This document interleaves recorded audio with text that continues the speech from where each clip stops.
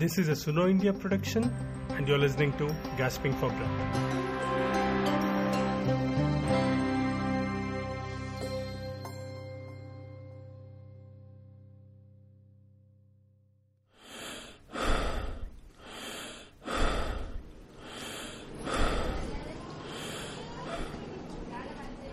If you go to Mumbai Shivji TB Hospital in the evening, you can hear winds billowing from inside the wards through its almost wall-length windows. By early evening, the hordes of patients who come during the day disappear.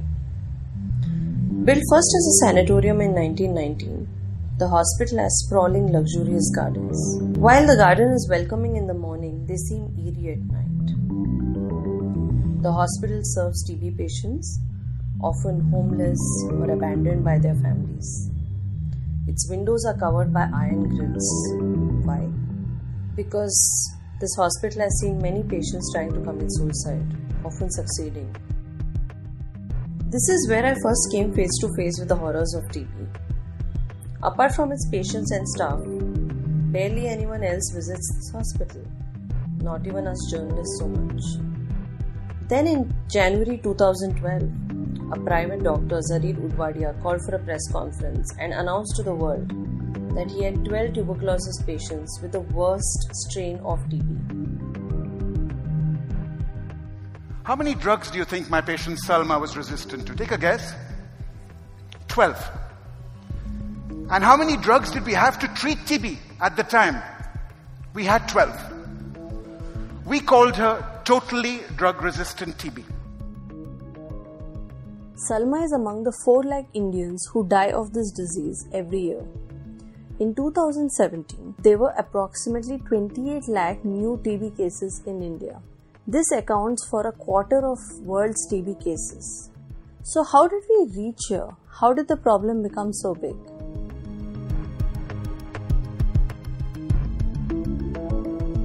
I am Menaka Rao, a senior health reporter and the host of this podcast, Gasping for Breath. I have for years written about TB. I have met many patients, survivors and families. Through this podcast, I will try to bring to you the reasons why the problem of TB refuses to go away. Not only that, it has become more virulent, more difficult to handle and now reached the proportion of a public health emergency. In this episode, I shall explain how TB affects the body and the history of how the disease was treated. TB is caused by a bacteria called Mycobacterium tuberculosis. It affects the lungs the most, but it can infect any part of the body. It spreads from person to person through air. When people with lung TB cough, sneeze or spit, they expel the germs into the air. Anyone who inhales a few of these germs could get infected. It is not clear how long it takes for the disease to spread. However, the risks multiply if you are in, say, a crowded room. How the bacteria is fought by the body depends on its immunity. Many famous people have died of TB. This includes the poet John Keats, the writer George Orwell, writers Emily and Charlotte Bronte, and even Muhammad Ali Jinnah. This is Bollywood superstar Amitabh Bachchan sharing his story of contracting spinal TB and surviving it. 2000 में जब मैंने कौन बनेगा करोड़पति शुरू की, उस समय मेरी रीढ़ की हड्डी में बहुत दर्द होता था और वो कुर्सी पर बैठने में तकलीफ होती थी. कुछ इन्वेस्टिगेशन किया और पता चला कि मुझे ट्यूबरकुलोसिस हो गया. उस डिटेक्शन के बाद उसका इलाज हुआ और आज मैं टीबी से मुक्त हूँ. TB can infect anyone, but some people are more vulnerable than others.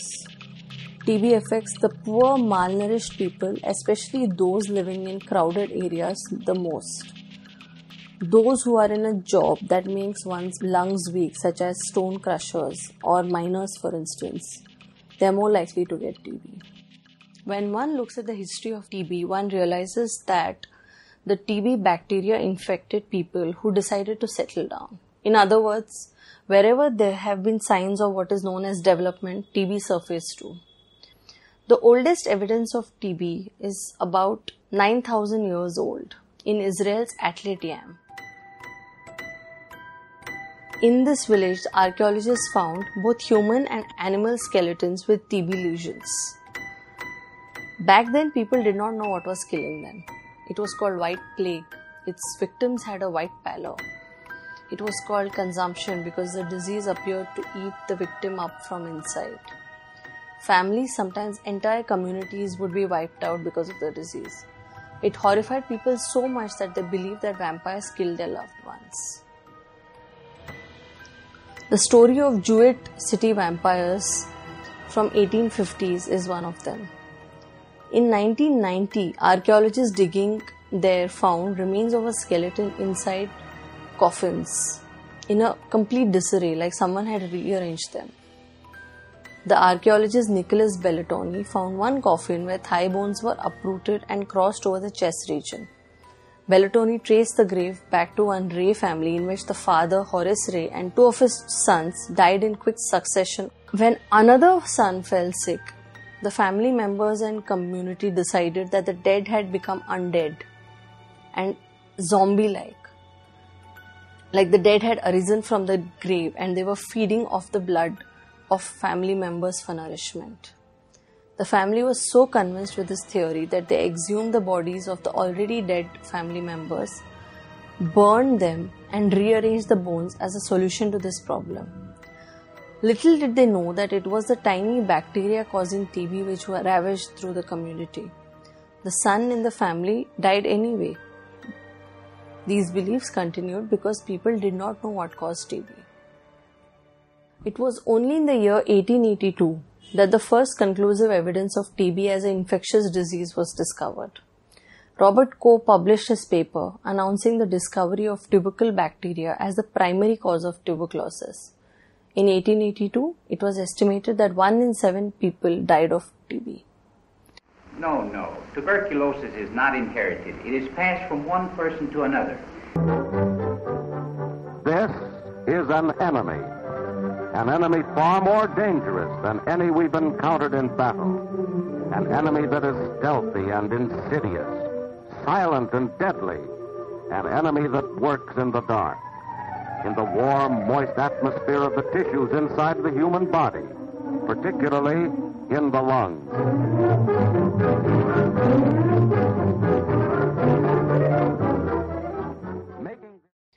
At the time, however, sanatoriums were the only recourse to tuberculosis. Fresh air, heliotherapy, or prolonged exposure to sunlight, good nutritious food, along with some light exercise, had some impact in arresting the disease among the patients. Mass radiology was making it possible for the patients to be diagnosed of TB early.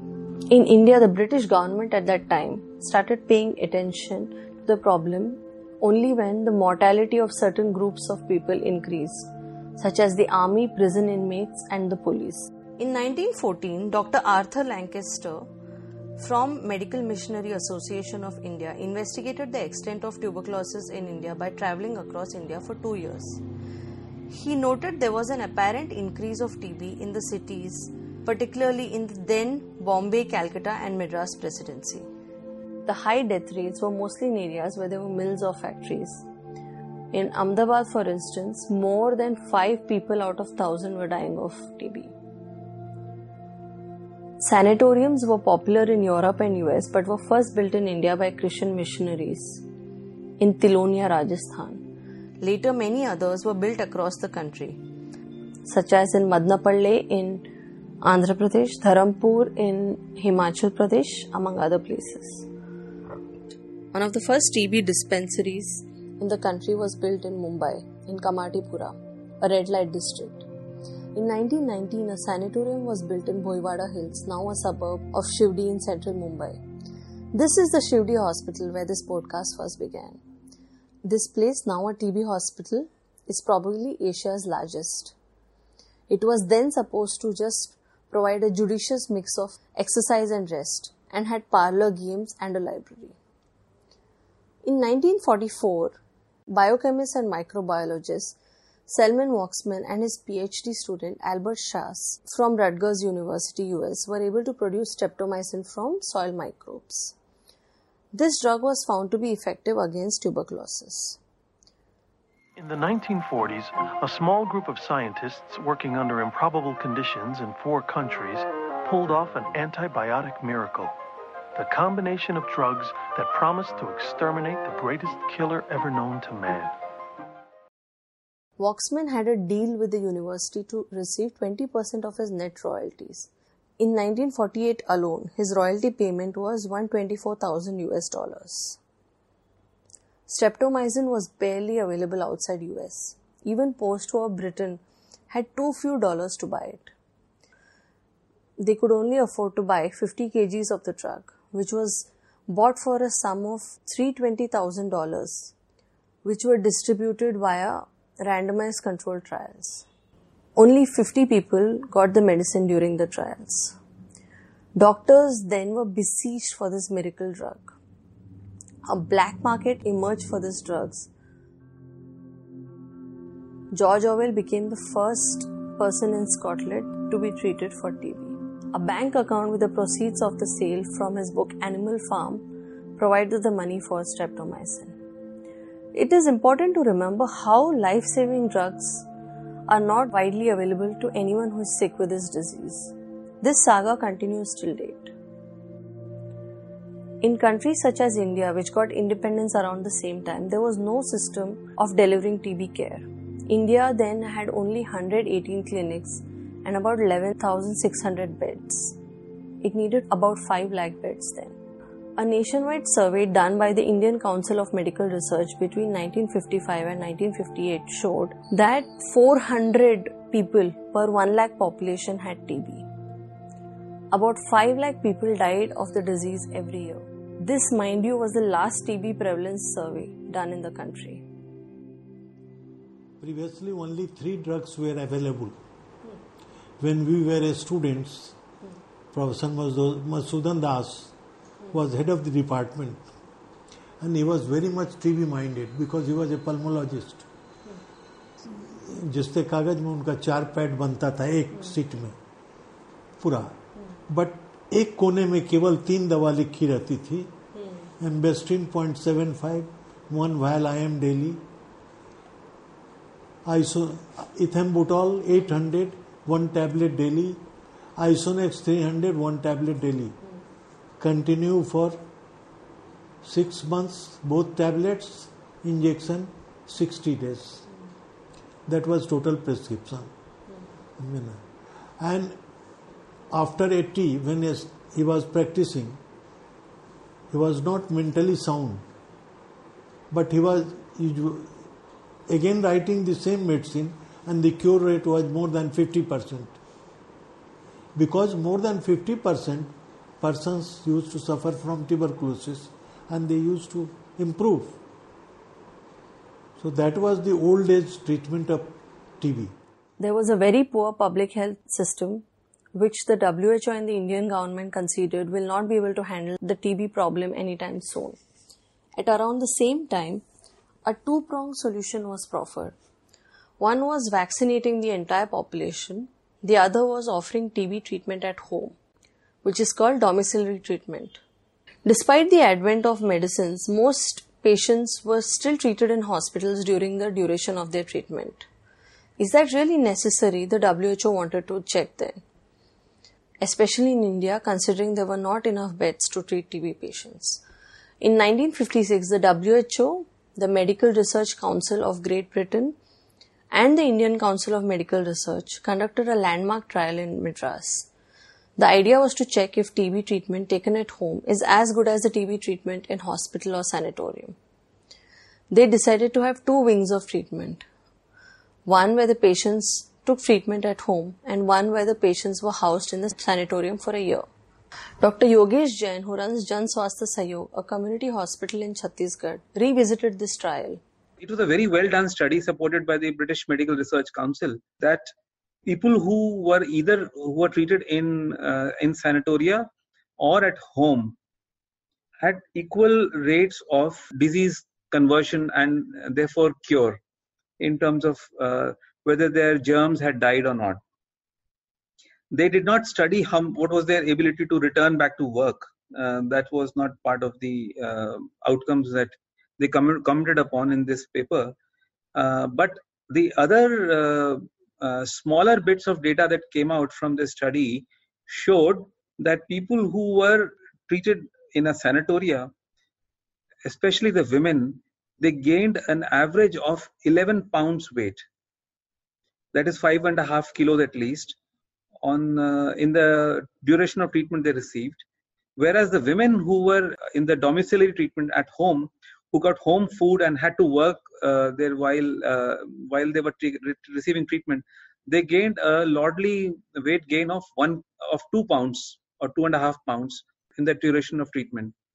And as we know from our biomedicine also, that the weight gains that you have are a good marker of your disease recovery and your ability to work later, which is an important thing for all laboring people. So while the men did not show a very significant weight gain difference in domiciliary versus sanatorial care, people who were in sanatoria obviously got a very defined and a high calorie, high protein diet.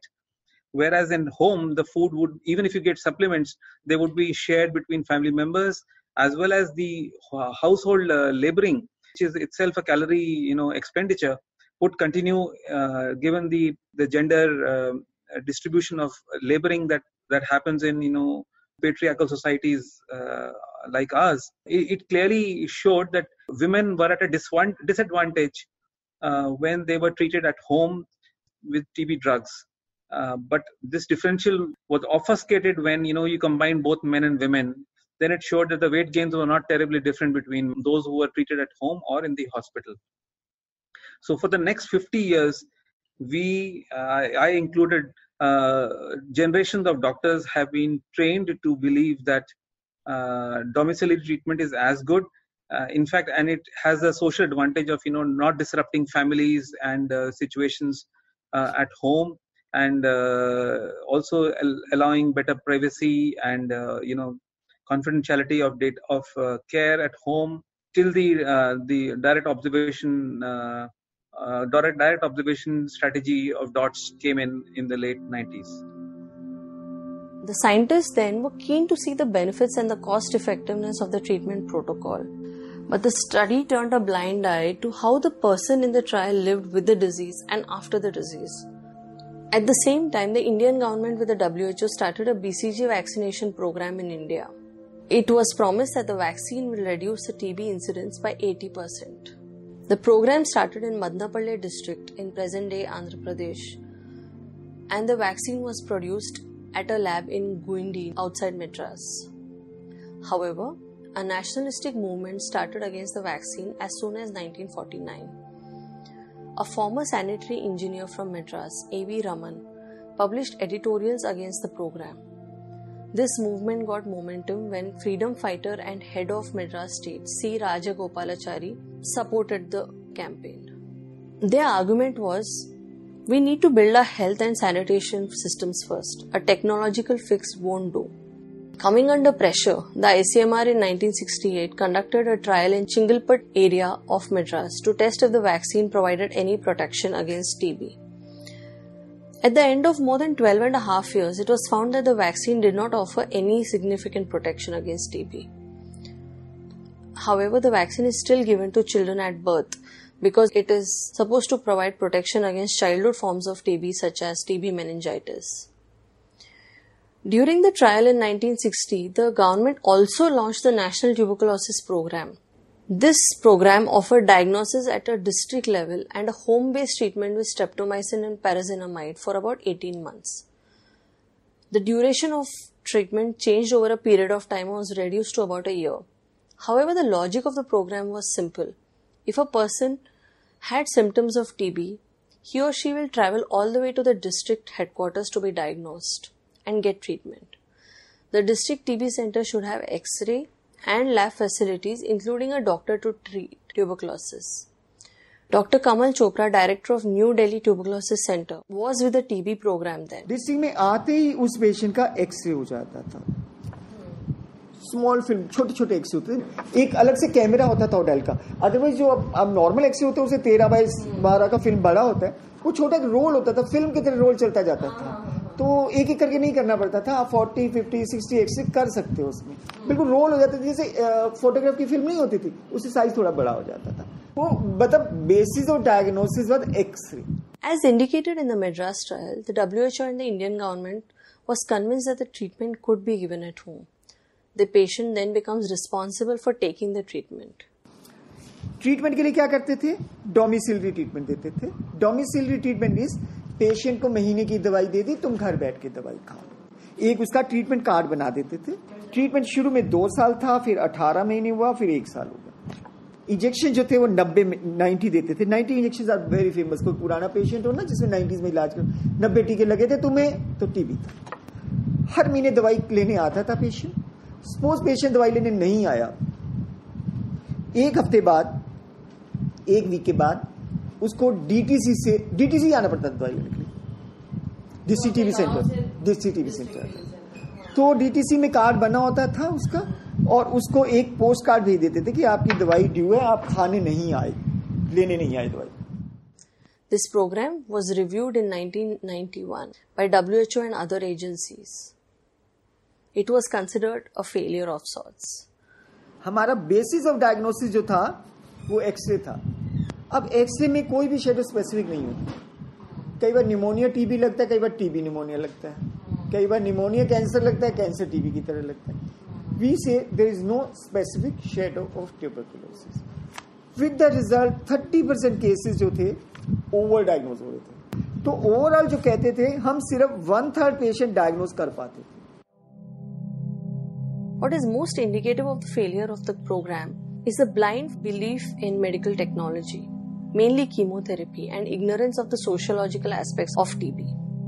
The National Tuberculosis Institute of Bangalore was then conducting studies on the sociological aspects of TB. One particular study in 1963 based in Tumkur district of Karnataka clearly stated that the program was far from the magic bullet for controlling TB.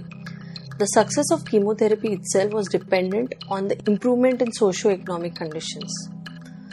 While some people who dropped out of the treatment could not come to the city every month, some had a precarious arrangement of sometimes sending their relatives to TB center to collect pills. Others lost their cards. Some faced rude health workers. Some were told that the pills won't work without a diet and just stopped treatment as a result. Some moved to districts that had no coverage for TB treatment.